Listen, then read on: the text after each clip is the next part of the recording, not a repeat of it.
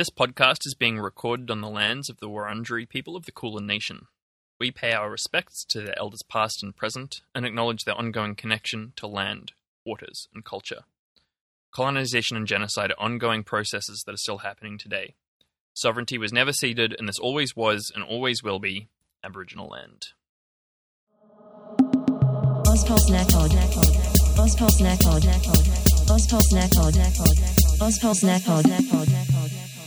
Welcome back to Ozpol Snack Pod, the podcast that's kind of like the human centipede. We feed you tasty treats. That's right, this is the podcast where two of Australia's foremost political nobodies bring you bite-sized chunks, of Australian news and politics with a side of crispy memes. Shit posts? No, memes. Yeah. Memes, yes, memes. My name is Zach the Snack, and with me, as always, his friend, confidant, and member of my inner sanctum. Noon. It's me. I'm Noon. I just said my own name, kind of like a Pokemon. Noon!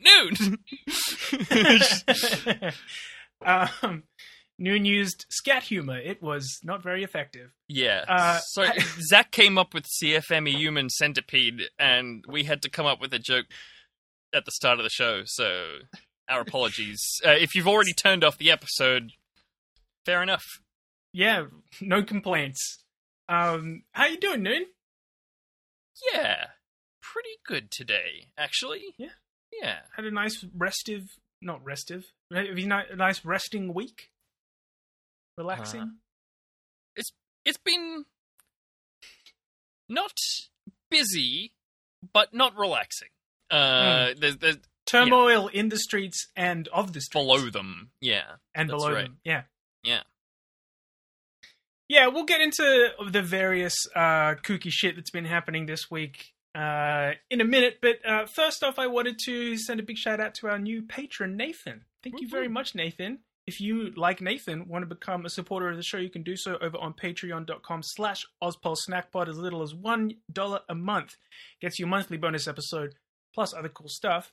Also, we didn't get any new reviews this week, and we love reviews. So maybe go over to Apple Podcasts, give us the little 5-star. It's much cheaper than the $1 a month for Patreon. It's a cheaper option. Yeah. It's a cheaper option, so it's out there, it's available. But no, why don't we get into our aperitifs? Can I offer you one of these, sir? No, take it away at once. Yeah, so these are the stories that we're not, going to go into properly. First up, Christian Porter has resigned from the ministry after the, $1 million donation bullshit that we discussed last week. Here's a quote from Independent Australia. Porter, who in 2017 waxed lyrical about the dangers and impropriety of accepting political donations to fund personal legal bills, has now accepted political donations for personal legal bills. Unlike in 2017, however, when Porter and Scott Morrison and others were talking about Sam Dastyari's approximate $5,000 legal bill being paid by a Chinese businessman, Porter accepted approximately $1 million for his own personal legal bill from a person or persons unknown. And nationality unknown. It's like... I hadn't made that direct comparison to Dastyari before. Yeah. And, Jesus Christ. It really does put Porter in perspective, doesn't it? It's really bad. It's really, really bad. Really bad. But don't worry, Zach. He obviously has faced severe consequences being, resigning continuing from to be one a of the member of most, parliament yeah. and earning a very healthy 6-figure salary. Yeah. Yep. No, and this is the message that we need to send to all politicians accepting anonymous $1 million cash donations. Yeah. Yeah. Yeah. You will continue to keep your job just without a slightly more fancy title. Yep. It's really fucked. And, I don't know, I'm not trying to sing the praises of the Labour Party, but Sam Dastyari left Parliament because of this $5,000 thing, which was fucked and, good. Yeah. But Christian Porter, and, Scott Morrison has been well, he's stepped down from the ministry. That's the end of the question. It's no, he was actually... There's still the $1 million needs to be there. dealt with here. Yeah. Quite aside from the sexual assault and the defamation case and all of the the thing, there's still this $1 million question mark out there. No, don't it's been worry. solved. Don't worry, everyone. If you're feeling sorry for Christian Porter, Barnaby Joyce said this. He'll have a bit of time on his hands, but, you can use it effectively, and I'm sure he will. If he does it effectively, I believe he should be given another chance at some future time in a senior role. So, don't worry, we'll be big seeing ol' more of him thumbs up. soon and constantly.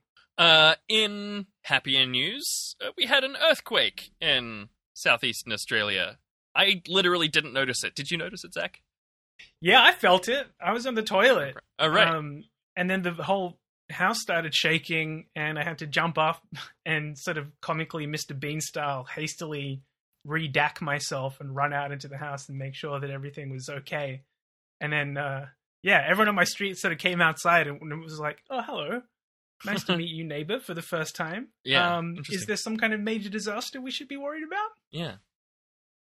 I was on a busy road looking at my phone, waiting for a coffee order, and then the barista ran out and was like, we just had an earthquake. And I was like, I guess maybe I thought a bus went by behind me, but I think maybe I just made that up afterwards. So, yeah, no. But there's been some good memes about the earthquake. But, it's... I said this to you the other day, Zach, but it's like a Saudi orb situation. With Trump, he touched the Saudi orb, and it was meme fucking city for like 12 hours, and then he tweeted Kovfefe, and everyone forgot about the Saudi orb, and it was just...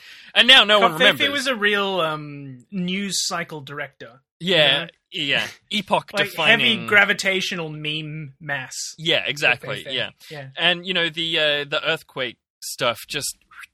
got blown out by the rest of the business that we'll be talking about in a sec. But there was some good posting, so we wanted to give a shout out to Alex, who we'll also be hearing from later, for some magma posting. It's good, like Sim City of Melbourne, but there's like a volcano going off on it. For those who don't know, I don't think you set up the top, Zach, but we're also the official podcast of the Ozpol Shitposting Facebook group. That's right. And Big Magma, the shadowy cabal of volcano people who control everything.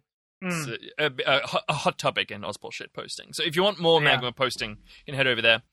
And also wanted to shout out Jess, who made a Simpsons meme of, it's the one where there's a hurricane going on, and Santa's little helper is going up to Homer in the hammock, and Homer's going, "What is it, boy? Fire? Earthquake? Tradies?" Well. Yes, a little bit of 2 everything. of the 3. Yes. Yeah. Look, I'm sure there was fire happening somewhere. That's true. I did, yeah.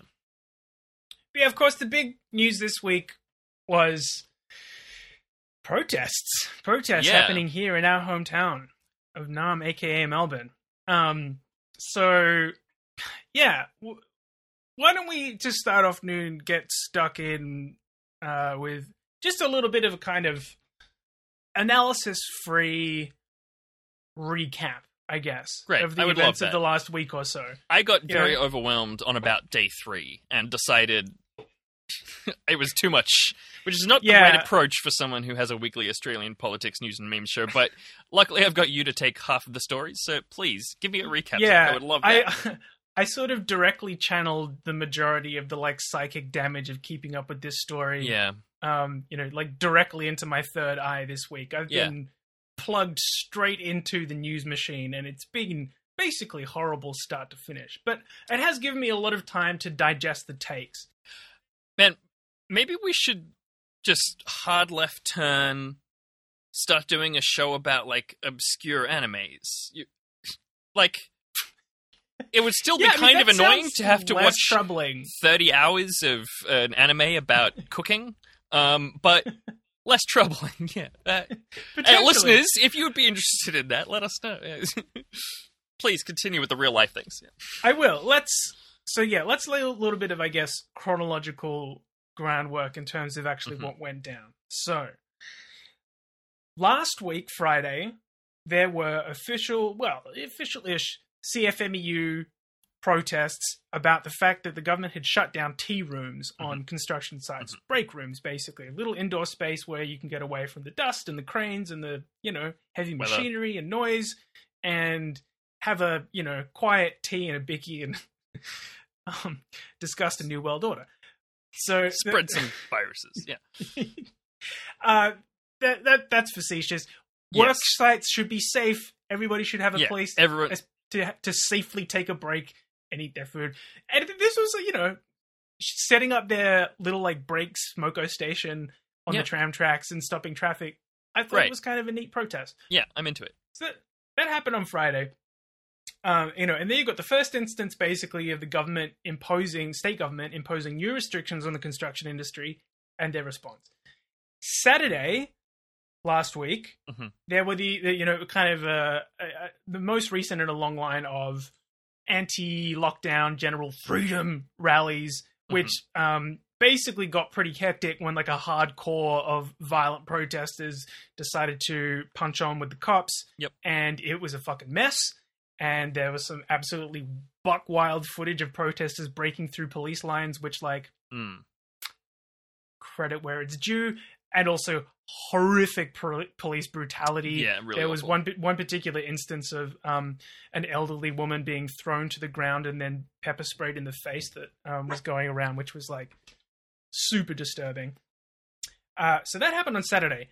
Then Monday this week was the event that kind of kicked off, what would happen for the rest of the week, which was this protest outside the CFMEU headquarters here in Victoria. So we've mentioned CFMEU a couple times so far already. Just to be clear, that's the construction, forestry, mining, and maritime and energy and union. Okay, yeah, thanks. Yeah, and they're a big amalgamated union of all of those different things, and they're very powerful in terms of unions. Yeah. Relative to other unions, they're powerful. I heard them described by one journo as the hardest and tightest union machine in the country, which I think is a good summation. It also sums up their vibe, which is sort of big swinging dick macho energy, as opposed to like community solidarity energy. Big we'll The Wire season 2 vibes, but continue. Yeah. So, as I mentioned, the state government had just imposed this new restriction, closing down tea rooms or break rooms on construction sites. But it also announced was that vaccination was going to be made mandatory for construction sites a week after the government announced it. So basically, construction workers who weren't vaccinated had a week to go and get their first dose before they'd be allowed to work again.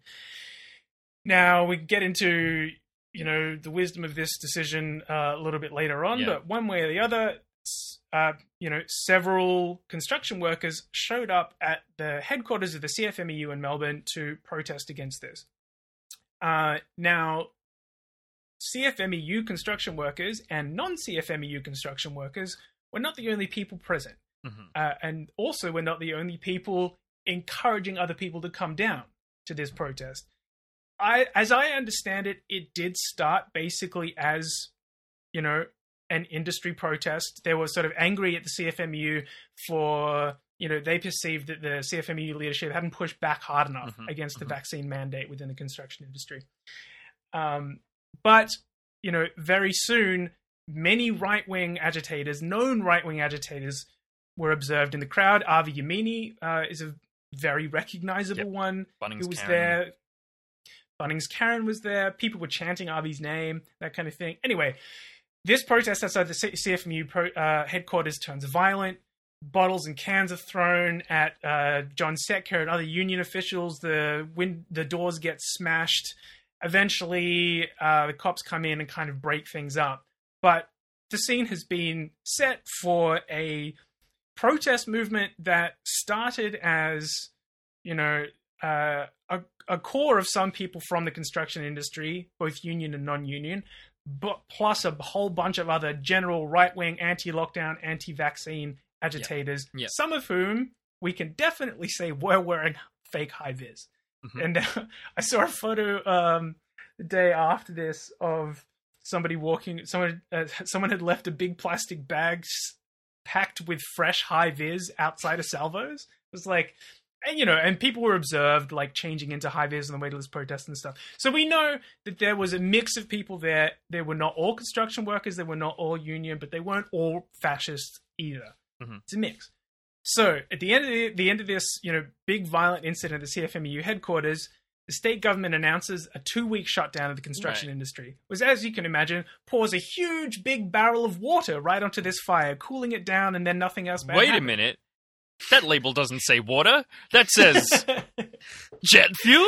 What? But it said inflammable. So yeah, they announced a 2-week shutdown of the entire construction industry is announced by the state government, basically as a punishment. Which cool for the state government to be. Sorry, this is analysis free. Just recap. A very We'll get to neutral the announcement sarcasm from in the a minute. state government. Yeah. So the next day, the protests basically explode in size. And again, we've got a huge diversity of people at these protests. There are definitely lots and lots of genuine construction industry workers there, and we're talking people down from, individual tradies to people who like run trucking businesses and these kinds of things, like huge diversity of people, but then a much larger contingent than the Monday of right-wing agitators, people marching behind sovereign citizen red ensign flags. Yeah. Like Nazi 1% known tattoos. Well, it's a bikie gang. Oh, of course. Sorry, bikies. Yeah. Silly. So bikies are there, but also again, Nazis and bikies both can be and are tradies, members of unions. Yeah, of course. And yeah, shit really, really kicks off on Tuesday. So the protest, which is basically leaderless, although it has been fanned on by several identifiable individuals who we can get to later. But the protests grow, they make their way through the city and eventually end up on a major freeway on the Westgate Bridge over Melbourne. They sing songs, there's a lot of drinking and, celebratory atmosphere, which I don't hate that for a protest. I just wish that it also didn't have a bunch of fucking fascists in it. But that's, Anyway, again, violence breaks out between some of the protesters and cops. Cops brutally put down the protest. And on Tuesday, they bring out the PORT team, the Public Order Response Team, which is the riot cops here in Victoria, who have a bunch of shiny new toys that they're using. Some of the weapons that have been deployed against protesters include rubber pellets, which I tried to figure out if they're different from rubber bullets, in that they are whether they are metal coated, are metal with rubber coating, or if they are just rubber. Sure. I don't know why the language differentiation is there between pellets and bullets. Maybe that's why. I haven't been able to confirm that.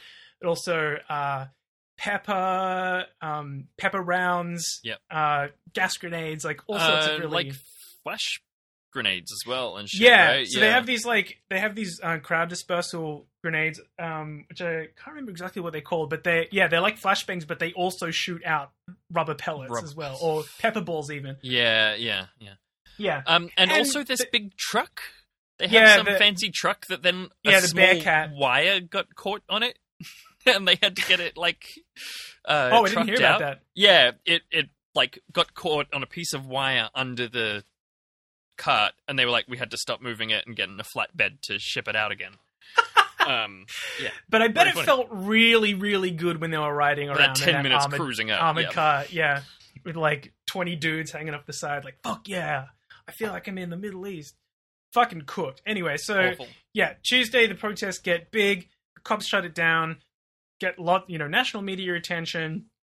Wednesday, protests continue. They're not quite as big, I don't think. The protests, again, relatively leaderless, definitely not well organized at all, end up at the Shrine of Remembrance, Anzac Day Memorial, in the city, and this kind of, puts, I think, a lot of the public offside, because unlike me, most people love to salute the diggers at the end of their driveway or whatever.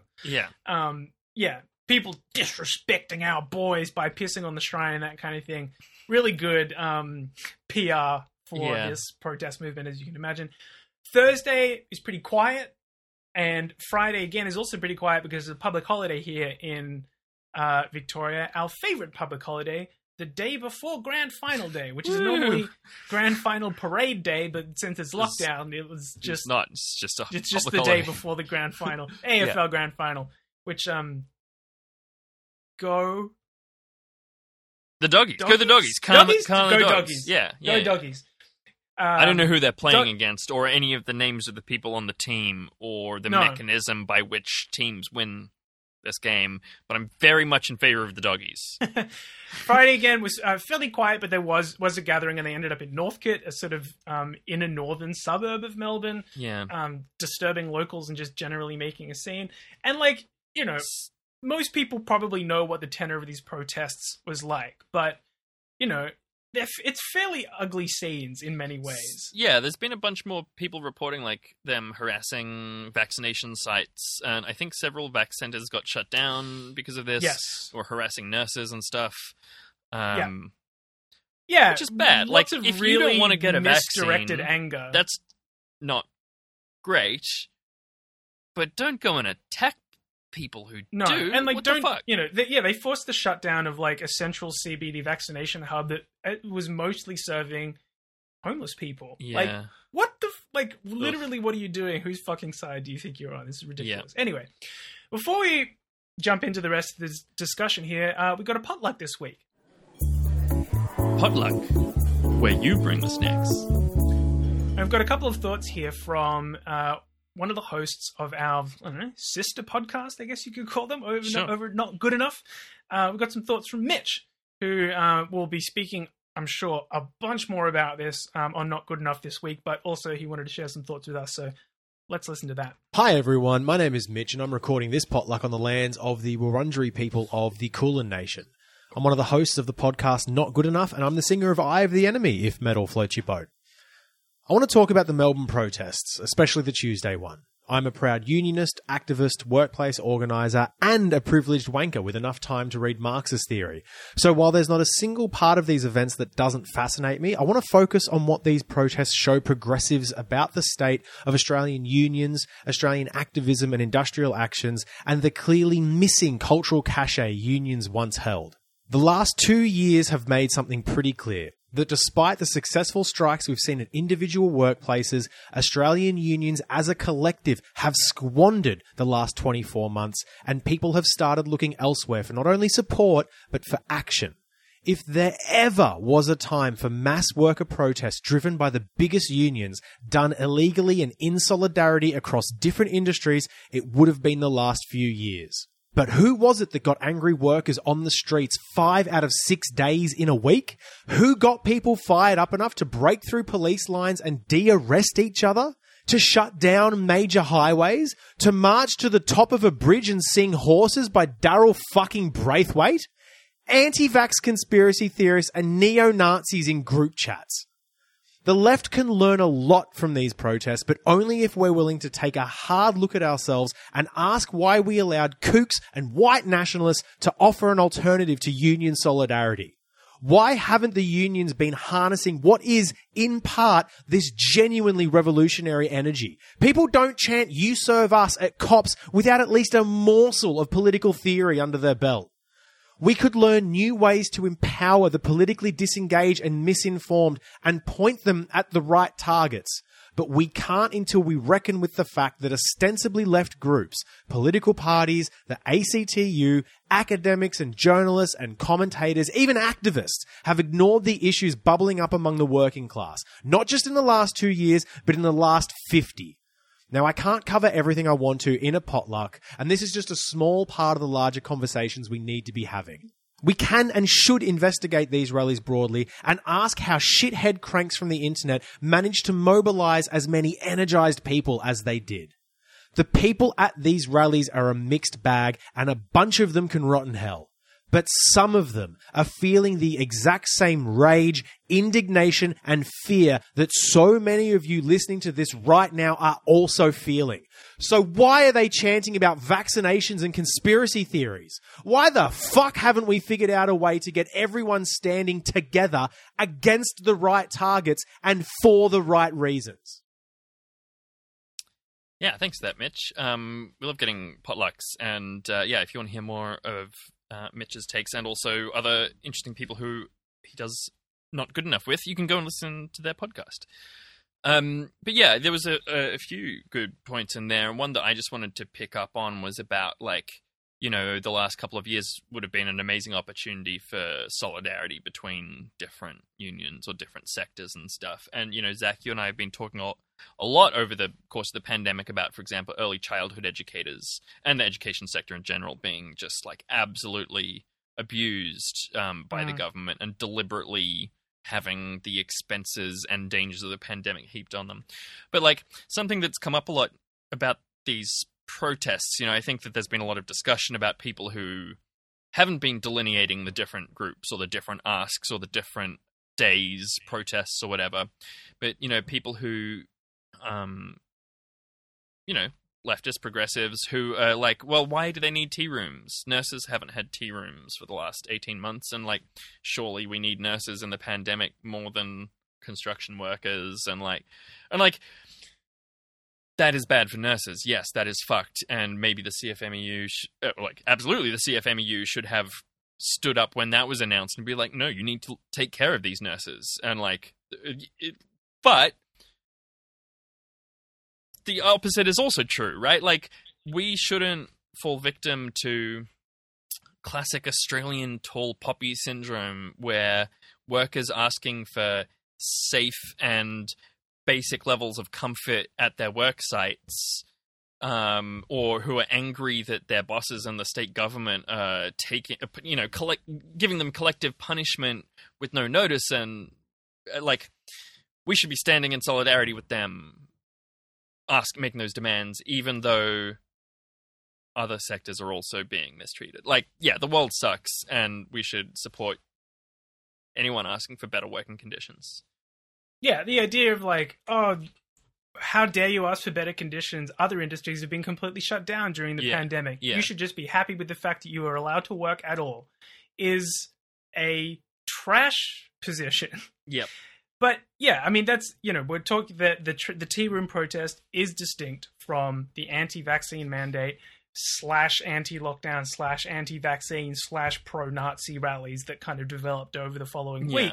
So you need to be careful about where you want to direct your solidarity, where you want to use empathy, and as Mitch says, there's these protests are a mixed bag, and a bunch of people and then can go to hell. And on that note, that might be a good point to transition into Shitpost of the Week. And this week it goes to Christopher, who did this fantastic little Photoshop of a bunch of little Among Us characters in front of the CFMEU offices. They're called because Amoguses. Really? Amogus? Like Among Us, but without an N. Amogus. Are they? Yeah. Is that what they're called? Okay, well, I will trust you on that. Yep. A bunch of little Amoguses outside the CFMEU headquarters. If you don't know, Among Us is a game where you have to work out who are the imposters among you, because there's dangerous individuals who wanted to eat the group from the inside out and turn people against one another, and destroy community. And there's just one or two of them, but if we don't all work together, the ship's going to crash and we're all going to die. So I think the importance of a strong and explicit anti-fascist response to these protests is key. Yep. And this meme is actually it's like a really succinct and great illustration of that. Yes, there were some. Yes, there were a whole bunch of legitimate union CFMEU members and other non-union construction workers at these protests. Yeah. But we know that these rallies were in large part organized by people who have explicit neo-Nazi sympathy. Specifically here, I'm talking about Harrison McLean.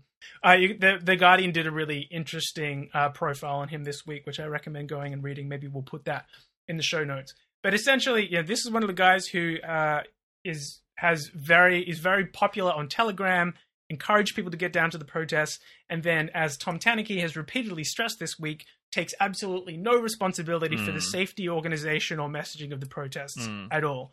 And that many of the other people who, the streamers who kind of, the various live streamers who promote and popularize these protests, likewise, hands off in terms of responsibility, claim that it's nothing to do with them, but are very happy to take the views and the notoriety from this. So, we see here again the kind of grifter syndrome of people basically, latching on to emergent movements for their own personal gain, but also on this kind of meta level, the anti-lockdown, anti-vax movement trying to latch itself onto an existing legitimate social movement. And they've been trying for a while to find one. It didn't work with the truckies, and it hasn't worked with health workers either, but it ended up working with the CFMEU. And now this is where we can get into a little bit more detail about how we got here and who's responsible for this kicking off over the last little while. And I think we need to start with the CFMEU. Why was it that, a CFMEU/construction worker protest provided such a good springboard recruiting ground, or fertile recruiting grounds for for these conspiracy heads and Nazis?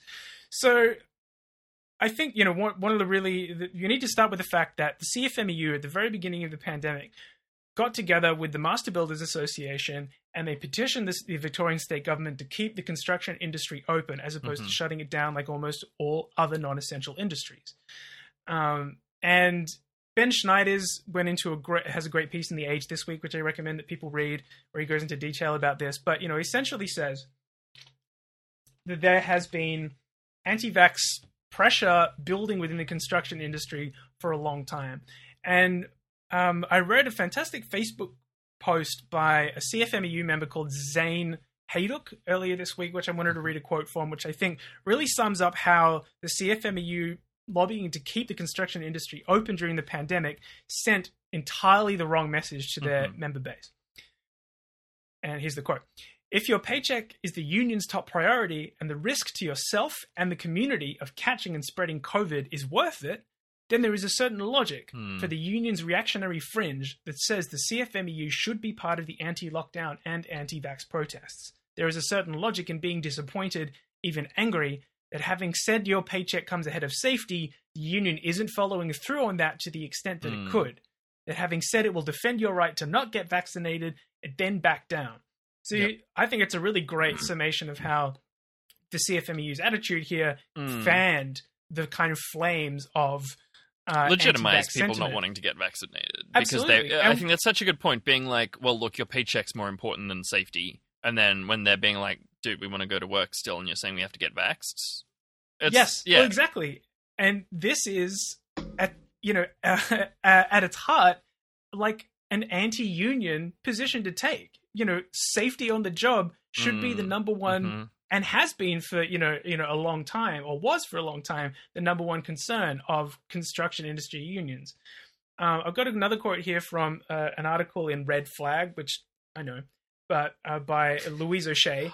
I'm often pleasantly surprised by Red Flag articles. I gotta say that it's a much higher quality content than it is than its structural position in the world deserves. Yeah, I think I might agree with you on that. I think that their coverage of the protests this week has been fantastic. Sure. But this is from Louise O'Shea in Red Flag. This reflects the erosion of left-wing political traditions in one of the country's most militant unions. Genuine class consciousness is not about defending an industry or individual paychecks above all else.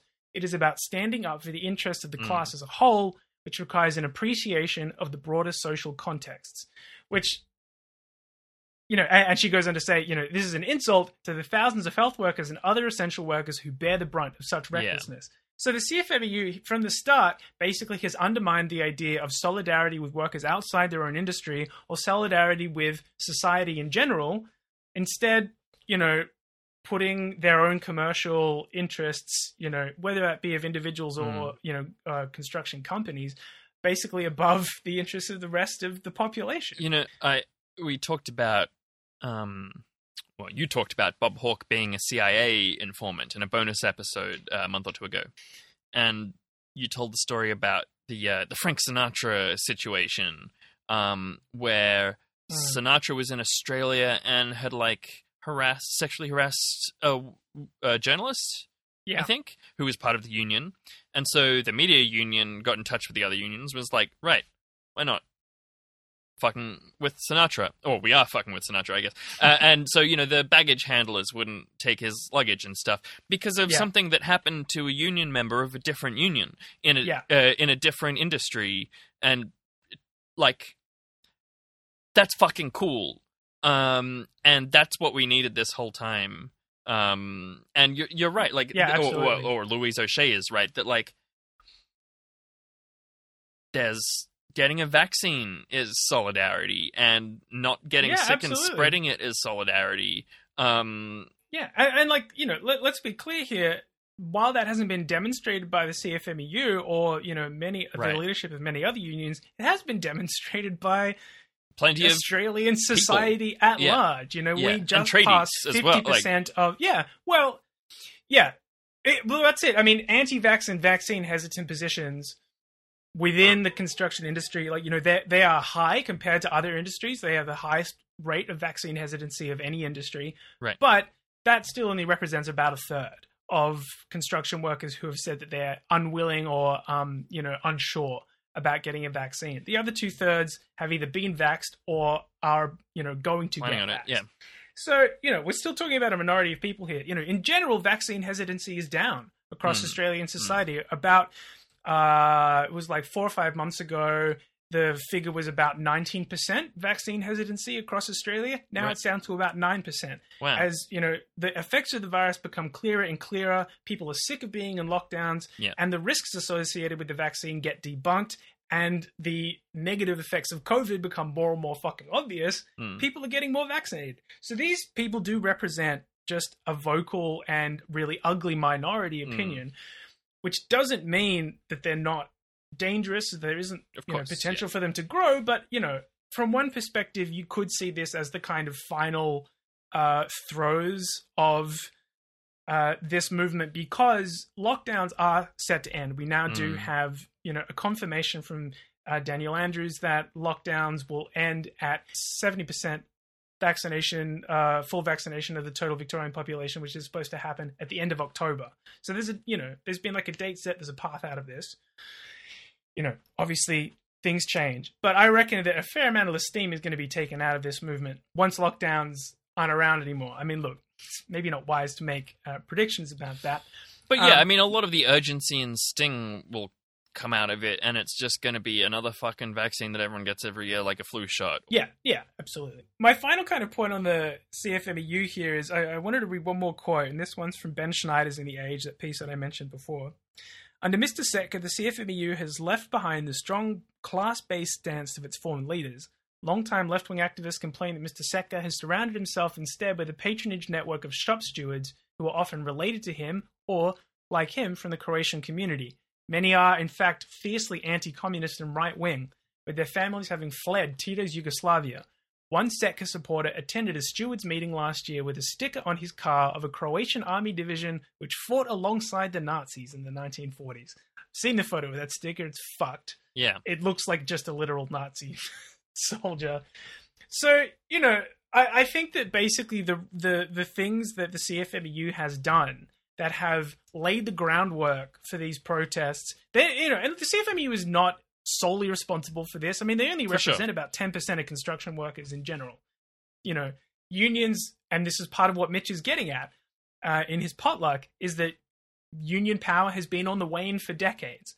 But we've got here within the CFMEU, they refuse to take a strong stance on vaccinations. They've vacillated and, given oxygen to the anti-vaxxers within their organizations, some of whom are really high up and are really close to Setka. They've also, Setka clearly has overseen a slide rightwards within the CFMEU, where solidarity with other industries and with society at large has been thrown under the bus in order for him to, to consolidate power.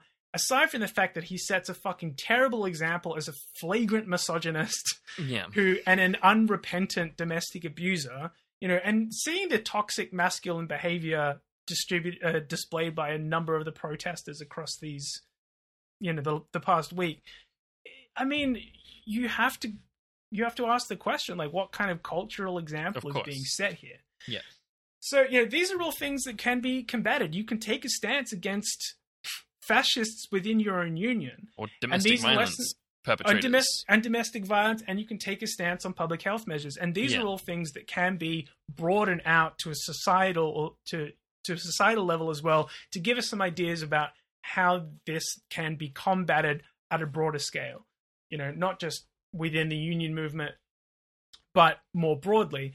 Now, I've got, pages more notes here, way too much to go into, so I'm going to skip a whole bunch of stuff. But Yep. what I will do is summarize a couple of articles that I read who, suggest ways out of this. So Zane Haydock from the CFMEU says, until recently, seeing the numbers of infections being spread from construction sites, which, by the way, I didn't mention, but yeah, a whole bunch of Real bad. infections in Victoria have been connected back to construction sites. And there was one particularly bad site in Box Hill. I think it was over 200 people were infected. So it's like, What the hell? it's troubling. But yeah, until recently, seeing the numbers of infections being spread from construction sites, I supported the general idea of vaccinations not being mandatory. If that's the case and they aren't going to be mandatory, all unions, including the CFMEU, need to be part of a campaign to urge people to get vaccinated, explain why it's important, and explain why people shouldn't be scared. That's not what I've seen from the CFMEU. This, coupled with the long-term depoliticization of the union, has left them exposed. I think that needs to be addressed and can't be swept under the rug. Regardless, what we saw today is part of an organized far-right campaign that is strategically targeting one of the biggest and strongest unions. It is seeking to build a base in other unions too. This needs to be confronted urgently and vigorously. Which, yeah. So some very obvious and actionable things for the union movement itself to do. Louise O'Shea, again in Red Flag, suggests more broadly a union-led response. She says, it is positive that other unions, particularly health workers, have condemned the protest and there has been widespread derision towards participants. When and where possible, these sentiments must be turned into action as a matter of urgency and the full power of the union movement mobilized to uphold the principles of solidarity and respect for human life. And there's been seen over the last week the campaign against racism and fascism, starting this campaign, Don't Scab, Get the Jab, I think it's called. Yep. Where, union members say, I'm pro-union, pro-vax, and anti-fascist. That's the energy we need to be carrying through the rest of this year. We need to be associating unions with public health and safety and not with fascism and conspiracy theorists. It sounds obvious to say. It's also worth noting this week that the ABC reported that the effective unemployment rate is exactly the same now as it was a year ago. The difference being that this time last year, 26% of the labor force was getting income support. And now it's 11%. So again, fighting for proper financial support for, across society should be a key demand, which is going to, and we've said again and again, is going to take so much of the wind out of these protest movements when people 100%. Are supported, for sure.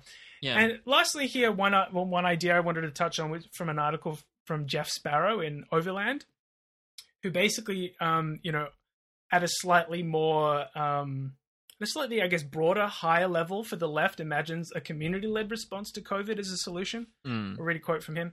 A radical response to COVID means the self-organization of working people in their unions, in their universities and schools, and in their communities. Such a response would unleash the extraordinary creativity of ordinary men and women to find new ways to keep each other safe. It would rest on employers deciding for themselves whether their industries could or should operate or close down. It would entail neighborhood groups providing mutual aid. It would refocus the entire economy on people's basic needs.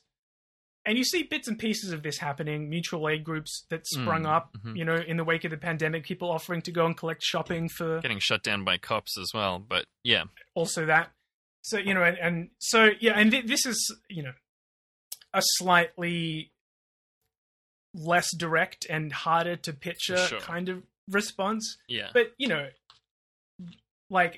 basically he's making the argument that we can't rely on top-down, state-led solutions to get us out of this, because, if you look at what the state government has done in response to these protests over the last week, so they kind of alluded to it, but every step that they've done has just been a knee-jerk reaction that has immediately made the situation worse. Yes, yeah. Exactly. So the first off, the first protest started because they shut down tea rooms. Right. Then they shut down the entire and then introduced which, as the we've vaccine said, mandate. So haven't really talked about it, but there are a whole lot of other options like they could have set up outdoor marquees, or like there could have been set up 3 break rooms, and or they could have actually enforced the current restrictions that are in place that aren't being followed on construction sites, or they could have shut down the construction industry 2 years ago and put an effective amount of welfare in place, or and that's really the big one for me. Right. Not caving to the industry in the first place and Right. providing adequate support. right. Boom, problem basically Problem never solved. comes up. Yeah. But every step they've taken this week has made things worse. The tea room is the vaccine mandate, the industry shut down, and all while giving the police shutdowns- basically free rein to do whatever the fuck they want. Yeah. And the footage coming out of Melbourne this week has been absolutely mind-boggling. Yeah. Streets clogged end to end with riot cop cars. Cops driving straight through crowds. Cops in fucking full riot gear marching in phalanxes down the streets. Cops throwing people face first into the pavement. Pepper spraying people who are lying on the ground. This shit is unfucking acceptable. Okay, Yeah. we cannot let this shit stand. This needs to be fought at every single turn. And yes, these protests are full of fuckheads, some of whom are fucking Nazis. That's a fact of the matter. But we can't accept this kind of level of police violence Yeah. being inflicted on protests. We just can't, because it's going to be inflicted on us next time. I had just a couple of thoughts about this whole thing. As I said up top, I've sort of not been engaging with it a whole lot, but I had a few just little things that are not super well developed, and I'd really like our listeners' thoughts on it, honestly. So, you can slide into our Discord or post about it in Ozpol shitposting, or shoot us a message if you have thoughts about this. But one is, Nazis clearly are doing a bunch of entryism for recruitment, right? Of, trying to find groups that they can be involved with, then they get involved, and then they start talking to people about their thing, and then they get them on board. And we've seen Nazi telegrams and stuff exploding this week. Well, Harrison McLean, one of the organizers of these protests, Right. has been very explicit about, we start them off with COVID stuff, then we slowly shift them over to New World Order and Jewish question. and then finally Jews. Yeah, exactly. Yeah. Yeah. But, this isn't a tactic that I see leftists engaging with, and I wonder why. And I'm not saying that we should necessarily, but, I think one of the reasons is that you need to have an intense amount of both hope and commitment. And I think a lot of leftists are lacking both of those, myself included. I have very little of either of those. And there's no way I'm going to fucking become a tradie just for the chance to talk to 6 dudes about Karl Marx or whatever. But, I don't know. Does that seem like a good idea? I'm not sure. Clearly it's working pretty well for the Nazis on some level. Something we could think about. So listeners, if you have thoughts about that, let me know. It does seem dishonest. I think that's part of it, right? That there's this, we don't want to be tricking people into supporting the cause or whatever. Yeah, I mean, it's part of it's going in with this ulterior motive as well. But it's about also, the fact that the right offers these fairly easy responses off the bat. Yeah. Where they're you get out in the street and smash some stuff. Right. Or it's Jews. Which leads me to my second thing that I was going to say is that, we've been very critical of the grifters and grifter-adjacent people who've been getting people onto the streets essentially for the sake of then having good live streams later on, but then not taking any responsibility whatsoever for the safety or organization of the march or the people there. And that's obviously really bad, but it made me think they've got some really cool shit happening in terms of just protest stuff, right? Aside from, I mean, they shut down the fucking Westgate, right? And throwing a bottle of John Setka is 10 points in my book. They de-arrested a whole lot of people after that push through the police line, which it does seem like was probably a setup. But de-arresting is amazing and doesn't happen at protest nearly enough. And I think that maybe, I wouldn't suggest anyone commits any crimes. Obviously that would be illegal, but if there's a big protest going on in a year or two when that's safe and there's not a pandemic, and there's a bunch, you could get 3 or 4 friends and team up and go and do something.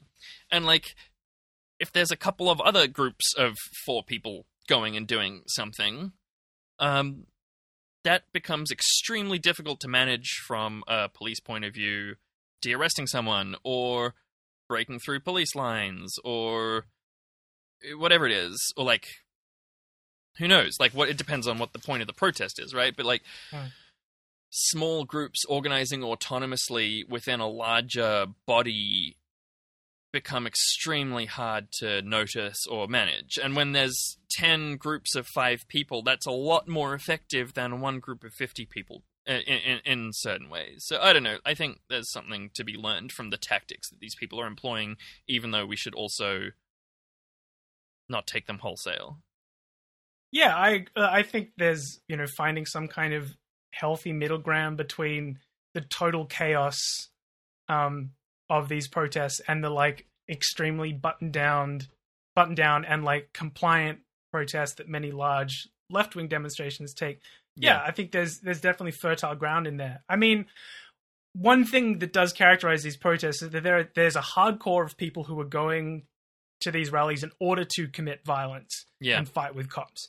And you don't want that. You don't want to actively kick off violence with the police. The police are always responsible for the violence that they commit, 100%. Yep. But, these people are going there deliberately to provoke them and get into it. That's not something that we should aspire to. But the, like, sure. Because people just get hurt, and, like, yeah. It's not an effective way of mounting opposition to the cops. For sure. Yeah. But the as you put it, kind of like having more autonomy within the protests and people making kind of like better informed decisions in smaller groups makes a lot of sense. Yeah. Okay, so that segment only went twice as long as we planned, so why don't we move on now into our Positivity Corner? Positivity Corner. That's right. Grimes and Elon Musk are maybe breaking up. Wait, sorry. This is my Australian politics podcast. My mistake. No, the actual good news is that Azalea Banks just tweeted, now that Grimes and Apartheid Clyde have broken up, we can finally do that collab. Hell yeah. And I can be enthusiastic about discovering that her first album was about Dune. Which I haven't been able to up until now. No, but maybe as a lead-in to this Positivity Corner, we can shout out a piece of art that got posted in Ozpol Shitposting this week by Imo Timo, who you can check out on Instagram at Imo Timo's Art. That's IMOTIMOS _art. Put a link in the show notes. And they do a bunch of cool art, a lot of psychedelic stuff. Psychedelic, but yeah, it's cool. But this one is an abstract cartoon, I guess. It's got Medicare up top in, gold writing on a green background, like the Medicare logo. And at the bottom it says, brain and teeth not included. And in the middle is a person with no eyes, and they're, or top of head, and they're standing there holding a platter, and on the platter is a brain and their teeth. Did I explain that okay? You would... No, but I think that people probably get the picture. Yeah, go look at our Facebook It's an illustration page. Of the ideal Medicare recipient. Yes. Somebody with no brains or teeth. Yes, perfect. Thank you, Zach. It has kind of David Firth salad fingers energy to me. Oh, yeah. Yeah, I looked at some of their other art, and I can see how this is sort of stylistically the same, but the other ones tend to be quite nice. And it's hard to imagine this looking, or like feeling nice. But anyway, yeah. Check out at imotimos _art. Hell yeah. On Instagram. Yeah. So, yes, mental health care and dental health care are not included in our public healthcare scheme. But the Positivity Corner here, thematically related, is that Jordan Steele John has just been given the role of Greens health spokesperson. So he's a senator for Western Australia. And roughly this position means that if somehow the Greens got into government, he would be their health minister, right? So he's like their would-be minister for health. And he's the first federal health spokesperson for any party to have a physical disability. So that's pretty cool. It seems like that's a good sort of lived experience to have in the person who's looking after that sector. And he's like got a long history of advocating for, disability rights. Absolutely. Yeah. And he does a bunch of amazing work with that. Yeah. And to kind of go along with this, the Greens have announced a new mental health care policy, or Jordan Steele-John in his new role has announced this new mental health policy. And so they want to fund unlimited mental health care on Medicare, which is just, oh God, yes, please. And so this is from their statement. Right now, a mental health care plan contributes $129.55 to the cost of your psychology appointment. But the Australian Psychological Society recommends that appointments are priced at $267. That's a gap of $137.45, more than the subsidized portion of the appointment. At that rate, your 10 annual sessions with a psychologist cost you $1,374 out of pocket. That's the 10 Medicare-funded sessions. Cost you more than $1,000. And once your Medicare session cap is up, you're back to paying full price for a session. And, as someone who's been going to therapy for a long time, and I'm going to need to be going for a lot longer, this is a real fucking nightmare. Of course, during the pandemic, there's been a huge increase in people seeking mental health care. It's about 400%, according to some United States figures. Yeesh. I haven't been able to get exact ones, but I got this graph here that says in the UK, between March 2020 and June 2020 was a doubling in adults reporting depression in like a couple months. And then in the US, between the start of 2019 and the end of 2020, adults reporting symptoms of anxiety and depression went from 11% to 42%. So roughly 400% increase during the pandemic. I have been trying to get help for disordered eating, which isn't covered by the NDIS for some reason. And I literally cannot find a single person in Victoria I can book an appointment with. That's fucked. Like, what the, and that's like so common. Yeah, well, disordered eating is so common. The ABC reckons there's been roughly 25 to 50% increase in people seeking help for eating disorders, which is a big difference, right? Somewhere between a quarter and a half. That's a lot. But while The Guardian says that there's been a 120% increase in wait time for services. So 50% more people seeking services, more than double the wait time. And I've got a referral to a psychiatrist who's just not taking patients, and no one in the clinic is booking patients, and I can't even book for one in the future without a referral, but the wait time is so long that the referrals I can't get a referral that lasts long enough that I can book a session. Anyway. Jesus Christ. We desperately need mental health care to be on Medicare, and, yes. There's just another fucking example of the government not doing something that would help them a lot. Surely they would get more votes and more GDP or whatever they want if all of their citizens aren't, really Think unwell. Think about all the GDP you could have. Literally. You don't even have to have any compassion. You could just be greedy and still realize that this is a good idea. Just on, the political angle the Greens set this. On current polling, a power-sharing parliament is the most likely outcome of the coming election. The Greens have already announced their tycoon tax plan that will be pushed in balance of power negotiations to help raise revenue, but the free mental health care plan is the first key expenditure policy announced by our party. So they're saying, they also point out that we just spent $52 billion on nuclear subs that we won't get for decades. So maybe we could spend $1 billion on mental health care.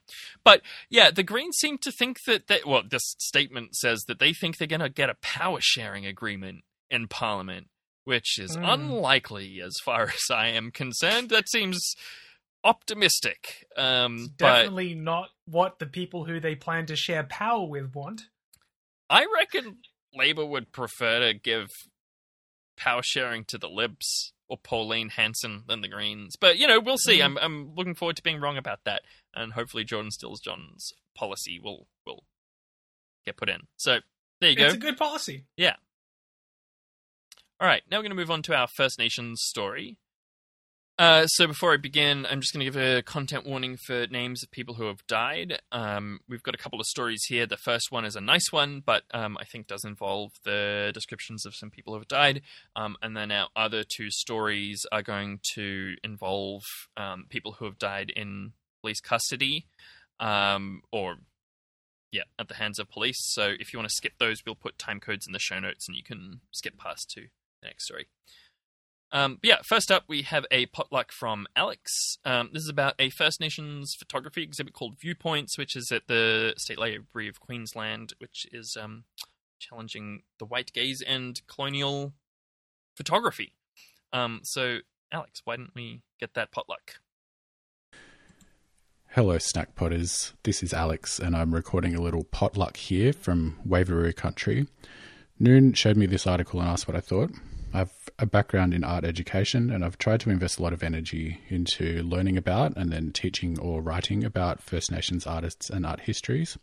Although importantly, I acknowledge that I'm not Aboriginal, and I want to be very careful about not speaking for or over First Nations peoples.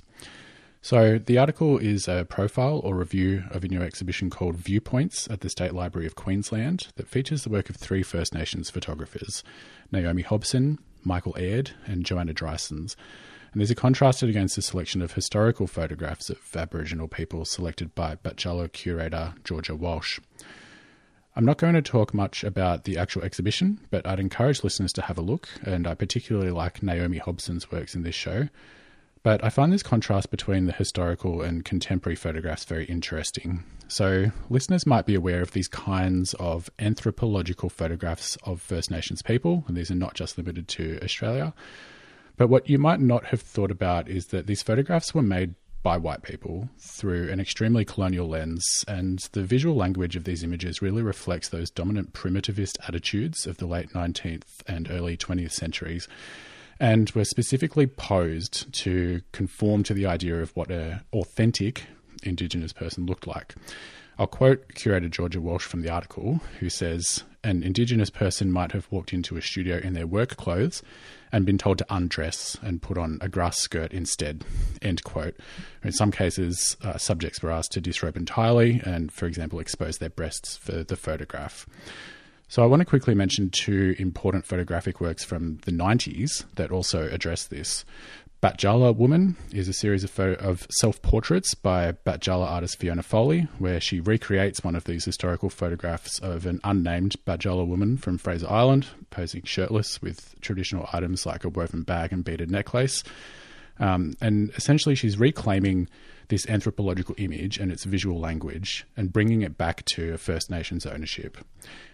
Sexy and Dangerous is an early work by Wiradjuri artist Brooke Andrew that appropriates or reproduces an image of a young man styled as a traditional warrior, but the artist Brooke Andrew has colorized the image, making it very vivid, and added the text "sexy and dangerous" across the chest, again to reclaim these colonial images and bring them back to an Aboriginal voice or ownership.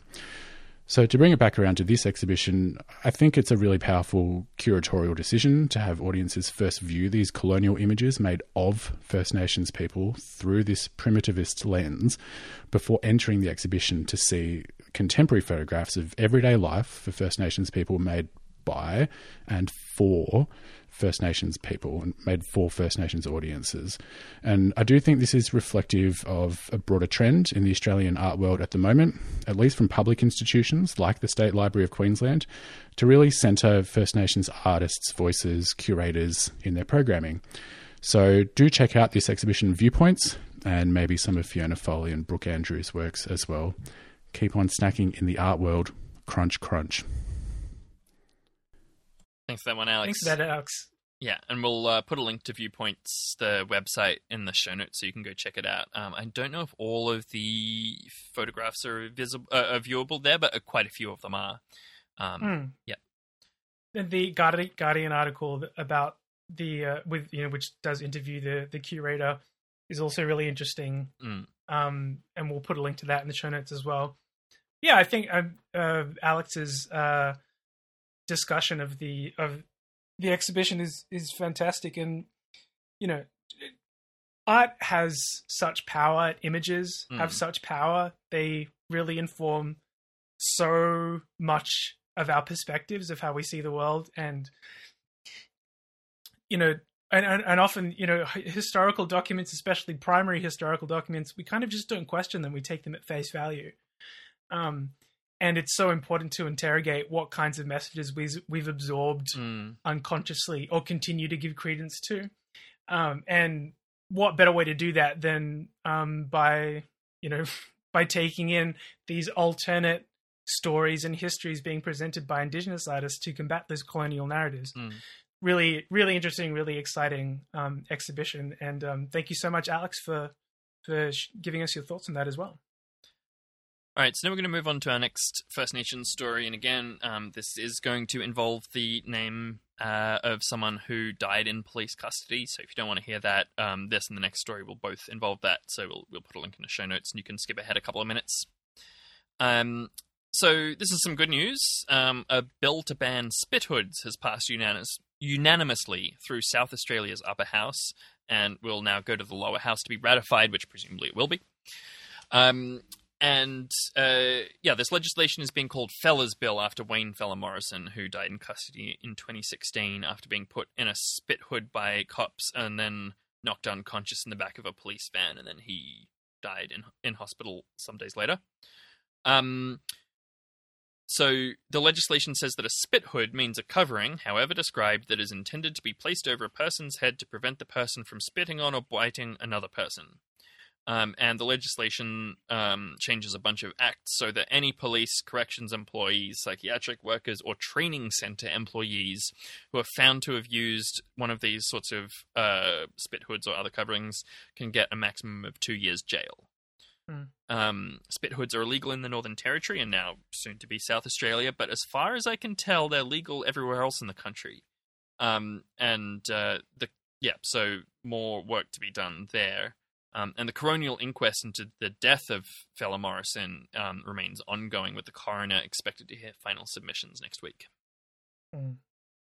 Great result, though, for Fella's bill, for Fella Morrison's family. I've been doing so much organising and lobbying around this, mounted a huge petition to ban spithoods. So I read a couple of interviews with some members of Latoya. One with Latoya and one I think also with his mother. I'm not 100% about that. I think it was someone else. I think it was his mum. And they were basically saying, this is good, but now, my son's name is synonymous with this torture device, and my son's memory is synonymous with this thing, and that really fucking sucks, and that it's been 5 years they've been pushing for this change, only just happened. But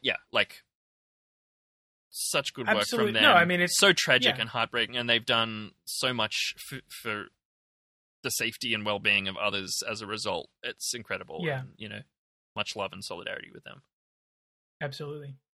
And there's one other update on a coronial inquiry into a death in custody that we wanted to mention here, which is the inquiry into the death of Raymond Noel Thomas, who we've discussed on the show before. He was driving to go and buy some chocolate from the supermarket late at night when a cop decided that he looked suspicious and started chasing him, causing Raymond Noel Thomas to crash and die as a result. So here's a quote from The Guardian. A Victorian coroner has found that a high-speed police pursuit which resulted in the death of an Aboriginal man was not justified, and called for the rules to change back to the more restrictive settings that were in place before the Burke Street tragedy. So this coroner, John Olley, found that the pursuit was not justified. As we discussed on the show, it seemed very, very clear that Thomas was being pursued purely because he's Indigenous.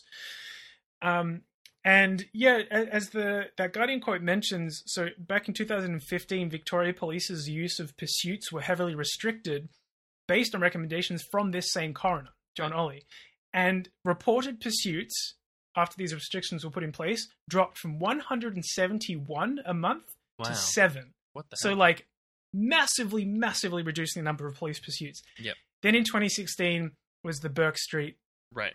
Massacre when a man drove his car down a pedestrian mall in Melbourne CBD, and there was a big media campaign against these restrictions against police chasing people in cars. So the restrictions were lifted, and then this happened with Raymond Donald Thomas. So the coroner has recommended returning to those 2015 restrictions, and I just want to finish off here reading a quote from his findings. The common thread in all pursuit fatalities is that dangerous driving is the consequence of police involvement.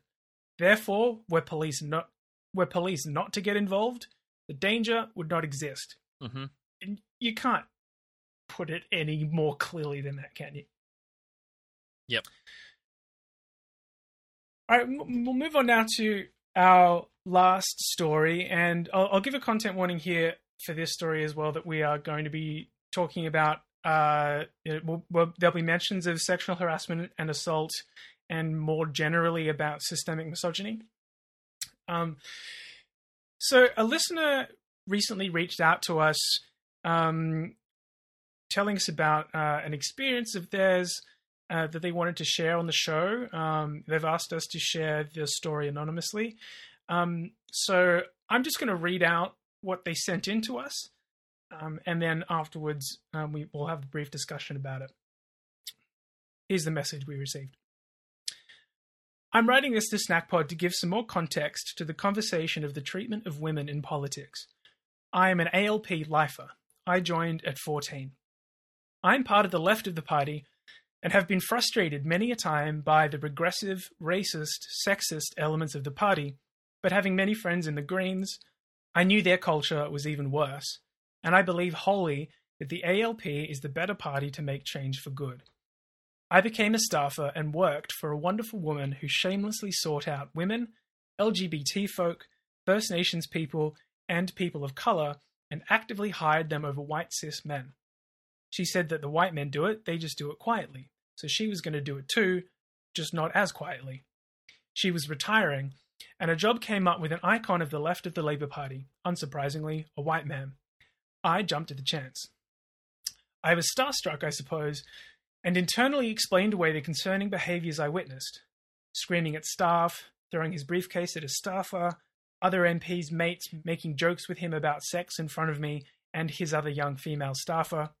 A very senior figure once came to find him, and we said he was out for a walk, and the MP replied, "Why is he exercising? He's getting pussy again now."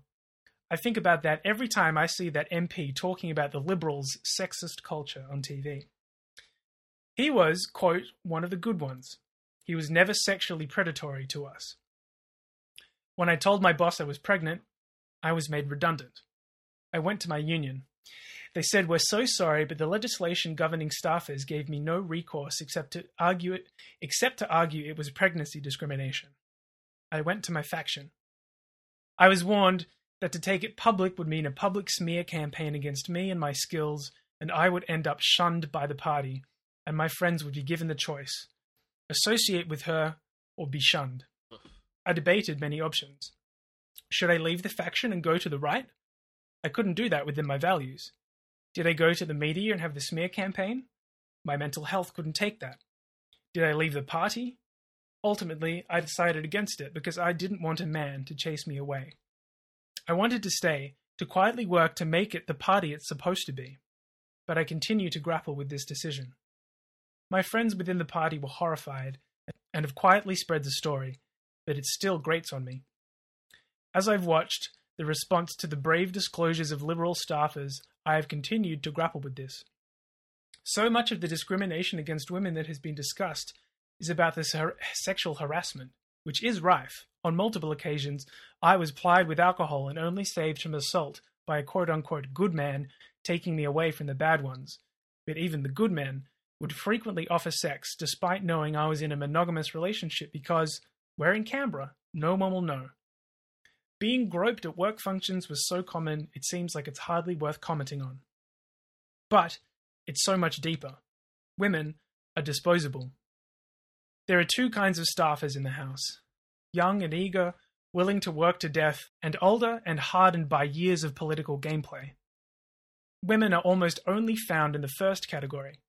They come in, are used, abused, and discarded. The sexism is not just the harassment they face, it's the disregard of their skills, their disposability. We are often trotted out to walk next to a male poly to soften his image. What passes for a good man in politics is one who warns women about the bad men. Not one who speaks out, just one who quietly tells you, avoid him, or sees you with a bad man and comes over to pull you away for an urgent matter. That's what passes as a good man in that place. I worry that by putting my mental health first and not going completely public on this, that I am part of the problem. That while Brittany Higgins is out there speaking up, I am hiding and letting these things keep happening. And isn't that fucked up? I am a victim of this, but feel that by protecting myself from further harm, that I'm one of the perpetrators against the next woman. That's the culture we have in politics. I know of stories similar to mine and to Brittany's in Labour, Liberal, Greens. The party doesn't matter. It's in all of them.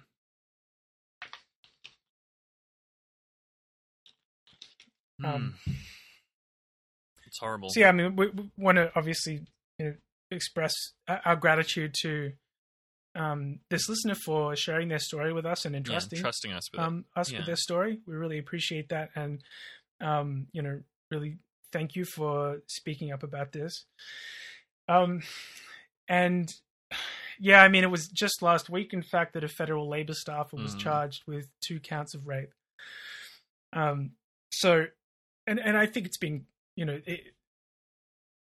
it's obviously very, very true that this is a problem with politics. It's not a problem with a single party. Yeah. This argument definitely can't be fought along partisan lines because it's endemic to political culture, and all of the reporting that we've seen coming out over the last year or so, or longer, it tells us the same thing, which is that the culture within Australian politics and within Parliament House in particular is so far behind the rest of society. It's so far behind what would be considered acceptable in any other workplace. And as a society, we still have so far to go. Yeah. The fact that you are not even keeping up with the mainstream of Australian society shows that, the halls of power in this country are so conservative, are so regressive, and as is made clear, in this story, so deeply, deeply misogynist. Yeah. But, I think one of the kind of central things that this listener is getting at here is that it's very easy to fall into the pattern of following the kind of mainstream news cycle about this, which is that only the most extreme incidents get media attention. Talking about sexual assault or extreme cases of sexual harassment. But of course, misogyny is far more insidious, can be far subtler, and is, systemic. And of course, it's some of the same structural stuff that results in all of these different types of misogyny. I mean, no, it's shitty people who result in misogyny. But, this listener said about the lack of protections for parliamentary staffers, and as we know, that's also been an issue for people getting justice in other cases about and Brittany Higgins has spoken about the Parliamentary Staff Act that excludes parliamentarians from normal hiring laws, and it excludes staffers from basic workplace protections. Right, and those protections are undermined when it comes to discrimination against people who are pregnant, and all of this. This person said that being grouped at events is so common, it hardly seems worth commenting on. But there's just there's no recourse for any of this, and they go to the unions. Unions say sorry, the law is on their side, and they're the people who make the laws. And the line that really struck me the most from this was when the listener was talking about that, that there are 2 kinds of political staffers. You've got the young go-getters and the old, hardened, rusted-on types, and that almost no women make it to be that second kind because the force of the misogyny at keeping women out of positions of power and influence are so effective. Yeah. And it doesn't have to be, as the listener points out, it doesn't have to be something. It doesn't have to be an incident like sexual assault or sexual harassment specifically. It can be these things like, Years getting been fired treating like for an being object. for being. Yeah, exactly. These things that grind you down, but also these subtler things like being fired for being pregnant and having nobody to turn to. Yeah. Within And that. being like threatened before you've even thought about telling anyone about it. And like, ugh. Yeah, the idea, there's this whole kind of structure set up, ready to be set in motion to crush anybody who speaks out about this. And it clearly hangs over Parliament and everybody who works there all of the time as this threat of your life will be ruined if you try to do anything about this.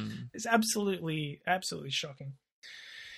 So yeah, thank you again so much to that listener for writing in and sharing your story. We really appreciate you sharing that with us, and also for reminding us that that misogyny takes many forms and that all of it is needs to be criticized and dissected and discussed, not just the really high profile extreme incidents, which are often the ones that make it into the news. And so yeah, I think it's a really good reminder and direction for us as a left-wing news show to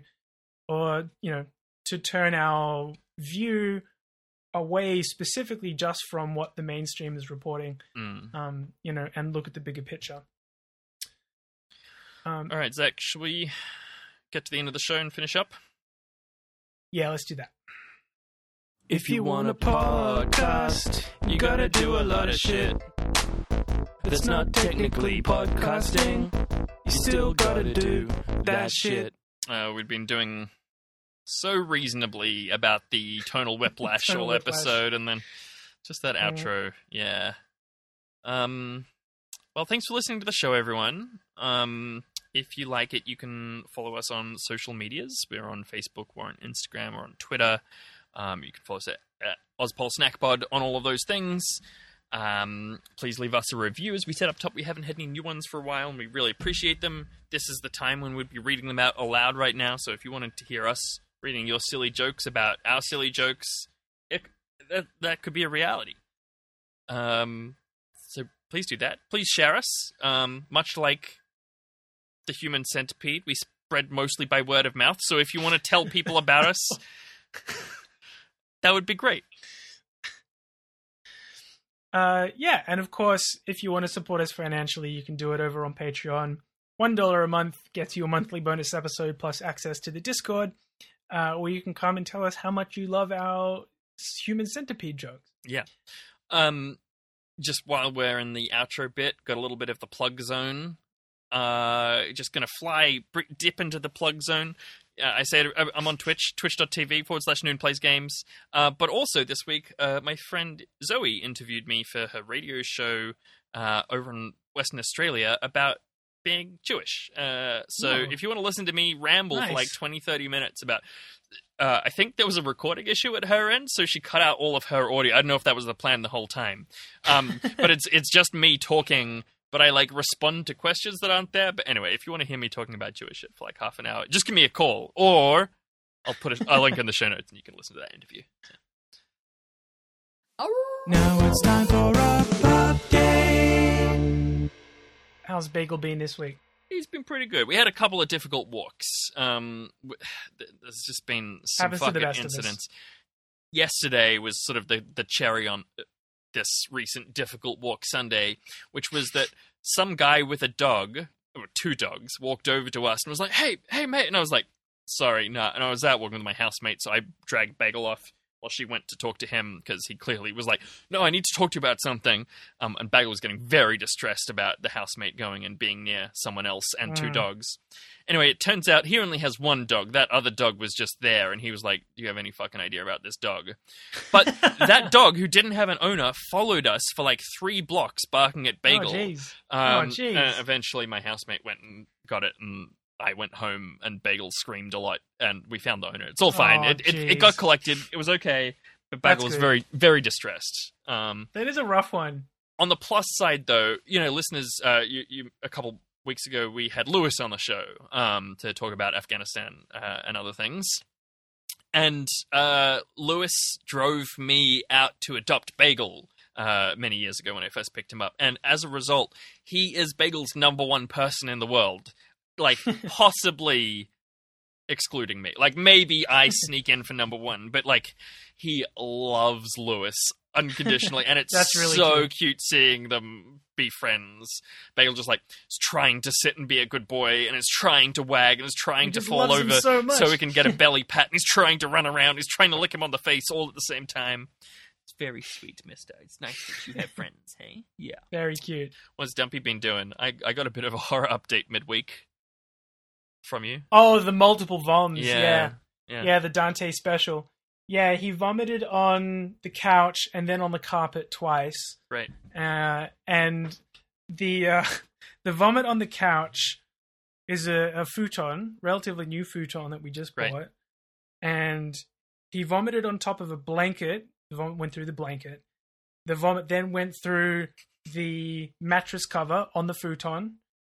Then the vomit went through the futon and came out the other side of the futon, vomit juice. So, effectively making a vomit futon sandwich. I need to put a little content warning for this segment. It's a lot of... I don't even have a thing about it. I'm getting a bit messed up. It that's bad. It was fucked up, and it was going down and like basically seeing one little patch of vomit on top of a blanket. I was like, look, it's not ideal. Little vom. It's fine.